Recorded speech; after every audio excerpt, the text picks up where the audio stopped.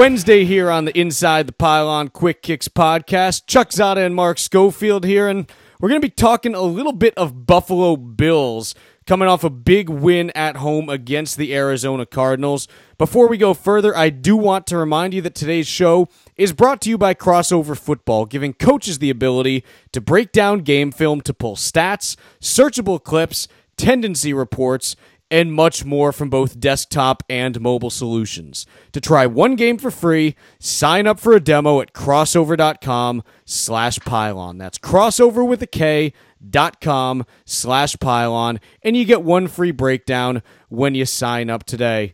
Mark, talking a little bit about the Bills, we are joined here by Chris Trapasso as well, and actually I'll bring him in before I bring Mark in. It's always good to invite your guests in first, I guess. Chris, thank you very much for joining us today. Thanks for having me on, guys. Absolutely. For those of you who aren't familiar with him, Chris is the editor-in-chief over at Buff Rumblings. I'm sorry.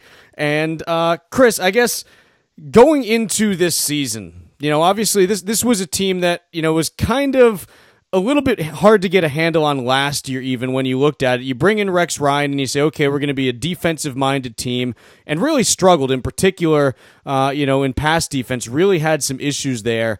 What were the things that you were looking for just coming into this season that you wanted to try to measure this team on to gauge if they'd be successful? Well, I think when you're kind of talking about the defensive side, obviously, like you mentioned, and it's very well documented that after, such great success on the defensive side of the ball in 2014 with Jim Schwartz, the sacks went from first in the league to 31st in the league. The pass defense was not as good. The run defense was okay, but not great, and that just did not seem to align with what we've seen from Rex Ryan throughout his career. So I just wanted to see the Bills getting more pressure and just taking down the opposing signal caller a lot more than they did last season, just because it just seemed like with the personnel that they had that they weren't going to have any problems sacking the quarterback last year, and they did. They obviously made a lot of changes in the offseason, especially on that side of the ball, releasing Mario Williams with some spending some early draft picks on the defensive side, that I just wanted to see if they were able to get to the quarterback a lot more. And then on the offensive side, it's really been all about Tyrod Taylor to see if he can make that next step from a guy who was surprisingly very good, very efficient last year, great down the field, had a quarterback rating of 99 last year, was one of the biggest, I think, one of the biggest surprises in the entire NFL, especially at the quarterback spot. And then with him signing his kind of creative extension where the Bills pay him $9.5 million this year, and then they have a team option to continue the extension after this season, it's really all about, can Rex scheme this Bills defense to get to the quarterback more, and can Tyrod Taylor take the next step as a potential franchise quarterback for Buffalo? Now, Chris, obviously things didn't start out the way Buffalo fans would have hoped. Dropped the first two games, including one to the Jets. So actually saw the offensive coordinator get fired after the game. What did you see the first 2 weeks that really gave you some concerns? Was it that offense, or was it more the defensive side of the ball that gave you some pause? Well, in week one against the Ravens, after the first quarter, the Bills defense really shut down Joe Flacco. They shut down the Ravens running back committee. They sacked him 4 times. Really couldn't get anything going on offense for the Ravens. But really for the Bills, anything down the field, the run game was just not there. And certainly we've seen after, through 3 weeks that I think that the Ravens have a better defensive line than a lot of people thought. And that's including myself. I think Timmy Jernigan's playing lights out football. And they have, or they didn't even have Elvis Tumerville for week one. Terrell Suggs is obviously up there in age. Brandon Williams is probably one of the better, if not the best, pure nose tackle in the game. But that was a game going in that the Bills and a lot of Bills fans probably thought that they could get a huge win on the road against a team that's really contended. And then in week two, outside of those 2 deep balls from Tyrod Taylor to Marquise Goodwin, that was a fantastic throw and kind of a playground kind of play to Greg Salas in the third quarter. That was a 71-yard touchdown. the Bills' offense was pretty just really couldn't get anything going on the ground or through the air again. It seemed as though Greg Roman's attack was not really getting stale, but there was just so much vertical element to it, which I think made sense because of how good Tyrod was down the field last year. But, I mean, against that Jets, really good defensive line that got back Sheldon Richardson in week 2.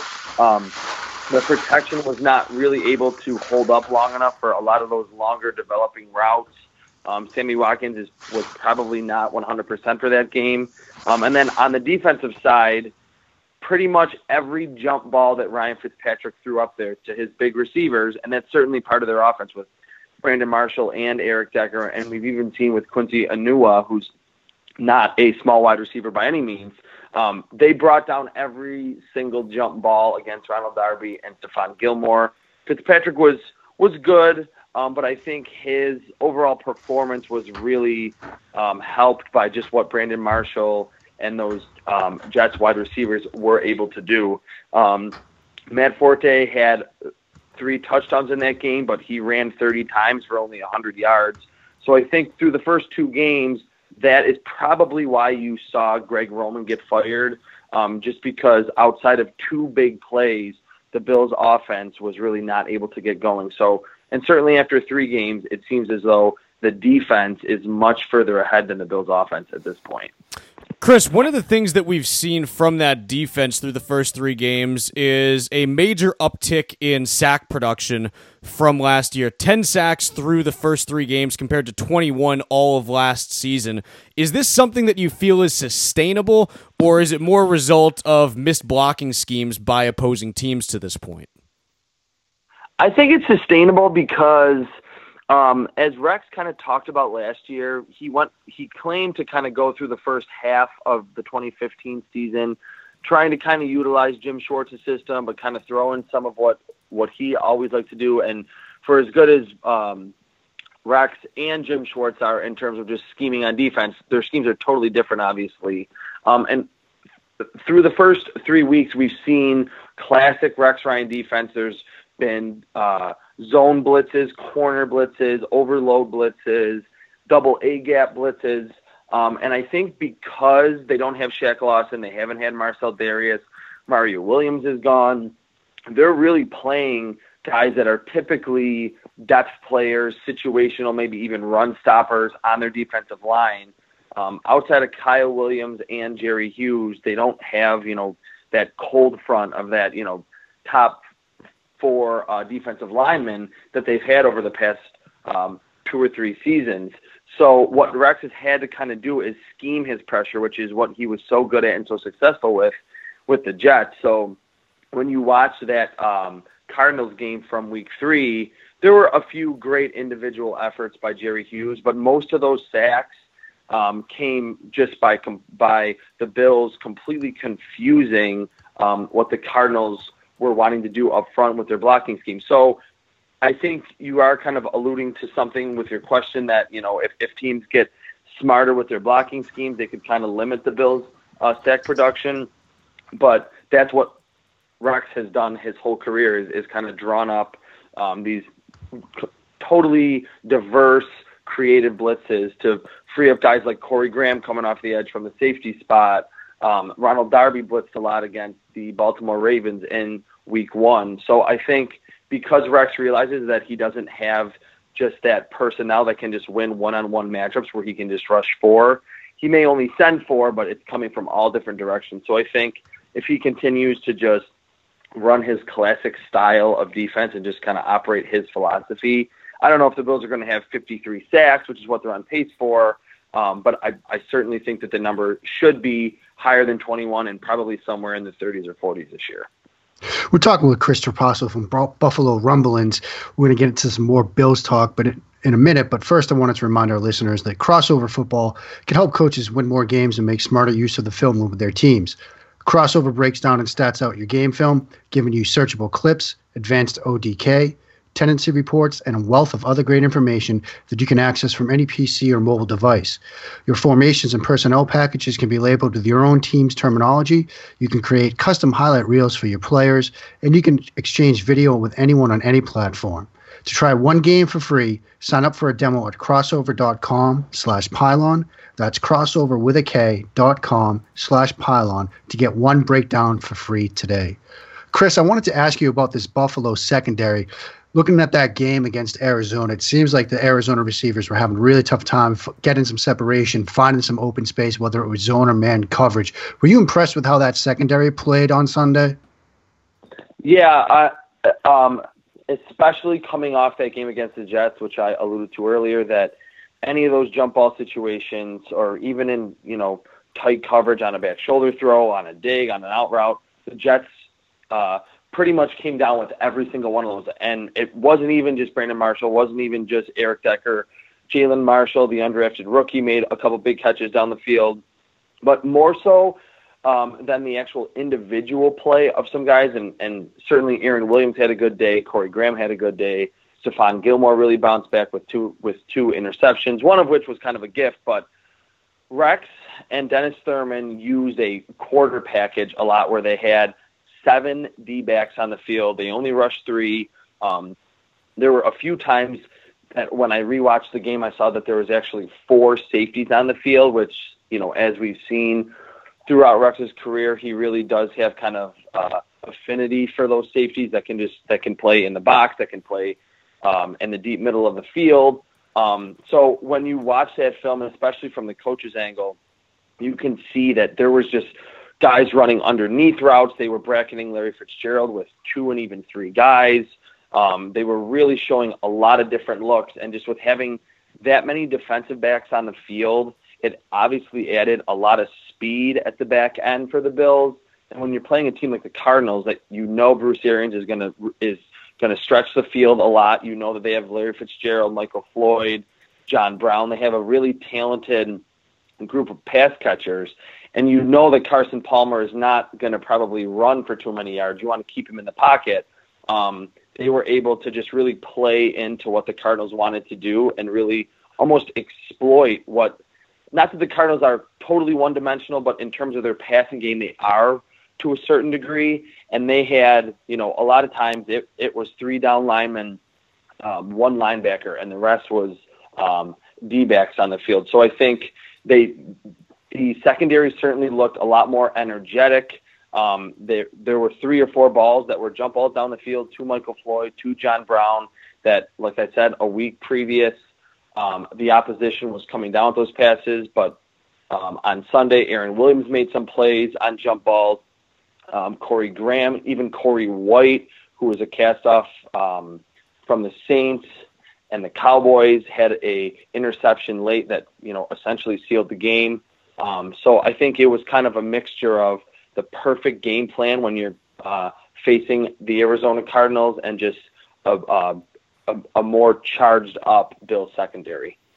Chris, I want to talk to you a little bit about what we saw from special teams during this game against the Cardinals here, because it was one of the craziest things that I've ever seen, just the sheer number of strange plays and weird things that you end up seeing. And I'll go through the list here. You have Buffalo punter Colton Schmidt putting out a 25 and a 26-yard punt from his own end. You have Chandler Catanzaro hitting a 60-yard field goal, but also being called into duty as the backup punter after Drew Butler goes out for the Cardinals. The Cardinals also snap a field goal snap, or an extra point snap, rather, over the head of holder Drew Butler, and so they end up missing a field goal, and I believe that ends up getting returned for a touchdown. You have Dan Carpenter missing an extra point.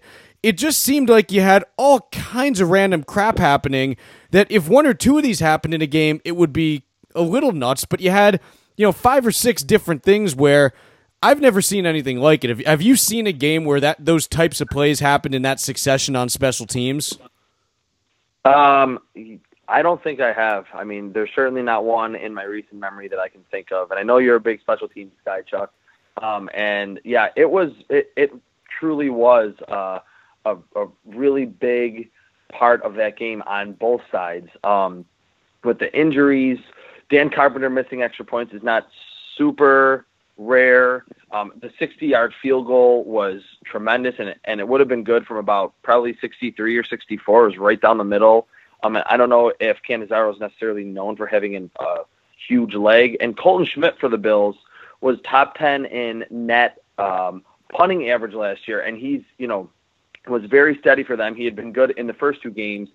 Wasn't super windy. Actually, there was really no wind at all in the stadium, and he just shanked a couple punts. The Cardinals punter had, I think, one or two that kind of went off the side of his foot. And then obviously that botched field goal attempt was huge. That the snap was one of the higher field goal snaps that I've seen in a while, so there really wasn't any chance for the holder. One other really crazy thing that happened in that game is that after Corey Graham intercepted Carson Palmer late in the fourth quarter with the Bills up 17 points, he landed on the 1 yard line. He rolled into the end zone, but hit the pylon, so he went out of bounds. The refs deemed the ball to be at the 1 yard line. LaShawn McCoy gets stopped for a safety on the next play. On the safety punt, John Brown runs it back to like the Bills' 10-yard line. But then Carson Palmer threw another interception. But so the Cardinals could have scored 9 points in about 10 seconds and gotten right back into the game, down only 2 scores with about 6 minutes left. So that was certainly a game that, although there were a lot of big plays, especially on the defensive side of the ball, and in the first quarter, the Bills were really clicking on offense. Special teams played a huge role, and I think you're totally right that it was one of the most quirky special teams games that I think you'll ever see. So, Chris, Buffalo gets out of this game with a win, gets to 1-2. Now they get to travel to Foxborough and take on the surprisingly 3-0 New England Patriots. What are your expectations for this game, which, both teams come in kind of not where they expected to be when the season started? Yeah, I mean, when you look at the recent history between these two teams, you got to just say Patriots all the way. But to kind of answer your question more specifically and just looking at the X's and O's and just kind of looking at this from just this game perspective, going back to what I said earlier about how Rex has really just gone all out with going 3-man rush on 1 third down, and then the next down he's sending 7, and then he's sending 4, all from the same side. The Bills did that last year on Monday Night Football against Tom Brady. They only lost by a touchdown. Tom Brady was probably the most visibly upset that I've seen him at home in a long time in that game. They got a lot of hits on him. He did not have a huge game. Obviously, Tom Brady, Jimmy Garoppolo, different quarterbacks. I think there are some similar characteristics in terms of how quickly they can get out the football. Obviously, the scheme is the same. So if it is Jimmy Garoppolo, which it sounds like it probably will be, I wouldn't be surprised. And certainly Bill Belichick, with even extra time to prepare, knows this. But I think you'll see Rex, instead of dropping back just 7 or 8 into coverage the whole game, which is what the Bills have kind of done in the past against Tom Brady to really no avail. I think you'll see what they did in Foxborough last year, and they just say, if this kid can beat us while we blitz him pretty much 50 to 60% of the time, then so be it. So I think the Bills' defense actually could kind of keep them in the game. It's just been the offense has been pretty much a big play offense at this point, and Tyrod Taylor had his best game against the Cardinals for sure, but he is still missing some guys, especially in the middle of the field. His accuracy hasn't been horrible, but although he tries to look to his second and third reads, a lot of times he wants to leave the pocket, which it was successful in doing so against the Cardinals. He had a touchdown run. He had another long run, too, on a option play. So I think going into this game, my expectations are certainly not that I think that the Bills are going to go in and just to kind of use their classic Rex Ryan strategy on defense and just blitz Garoppolo or Brissett a lot. And then what I'm mostly going to be looking for is just to see if Tyrod Taylor can at least play to the level that he did last year, which seemed a little bit more calm than he has thus far. So my expectations are I think it'll be a more competitive game than what we've seen in this series overall over the last 10 or 15 years. Actually, like the last 3 or 4 games have all been within a score or 10 points. So I think it'll be a more competitive game than the records and just the overall pedigree over the last 15 years of both of these teams would probably indicate. Very good. Well, Chris, we're just about out of time, but I do want to thank you again for coming on with us. Very appreciative of you joining us here. I know you're a busy guy, so certainly appreciate the time. Thanks for having me on, guys. Absolutely. That's Chris Trapasso. He is the editor-in-chief at Buffalo Rumblings. Mark, we're done for the day, but we're back tomorrow. Got to keep rolling. Big day tomorrow. Got to keep rolling another day tomorrow. We are done for the day. We will catch you tomorrow on the Quick Kicks podcast.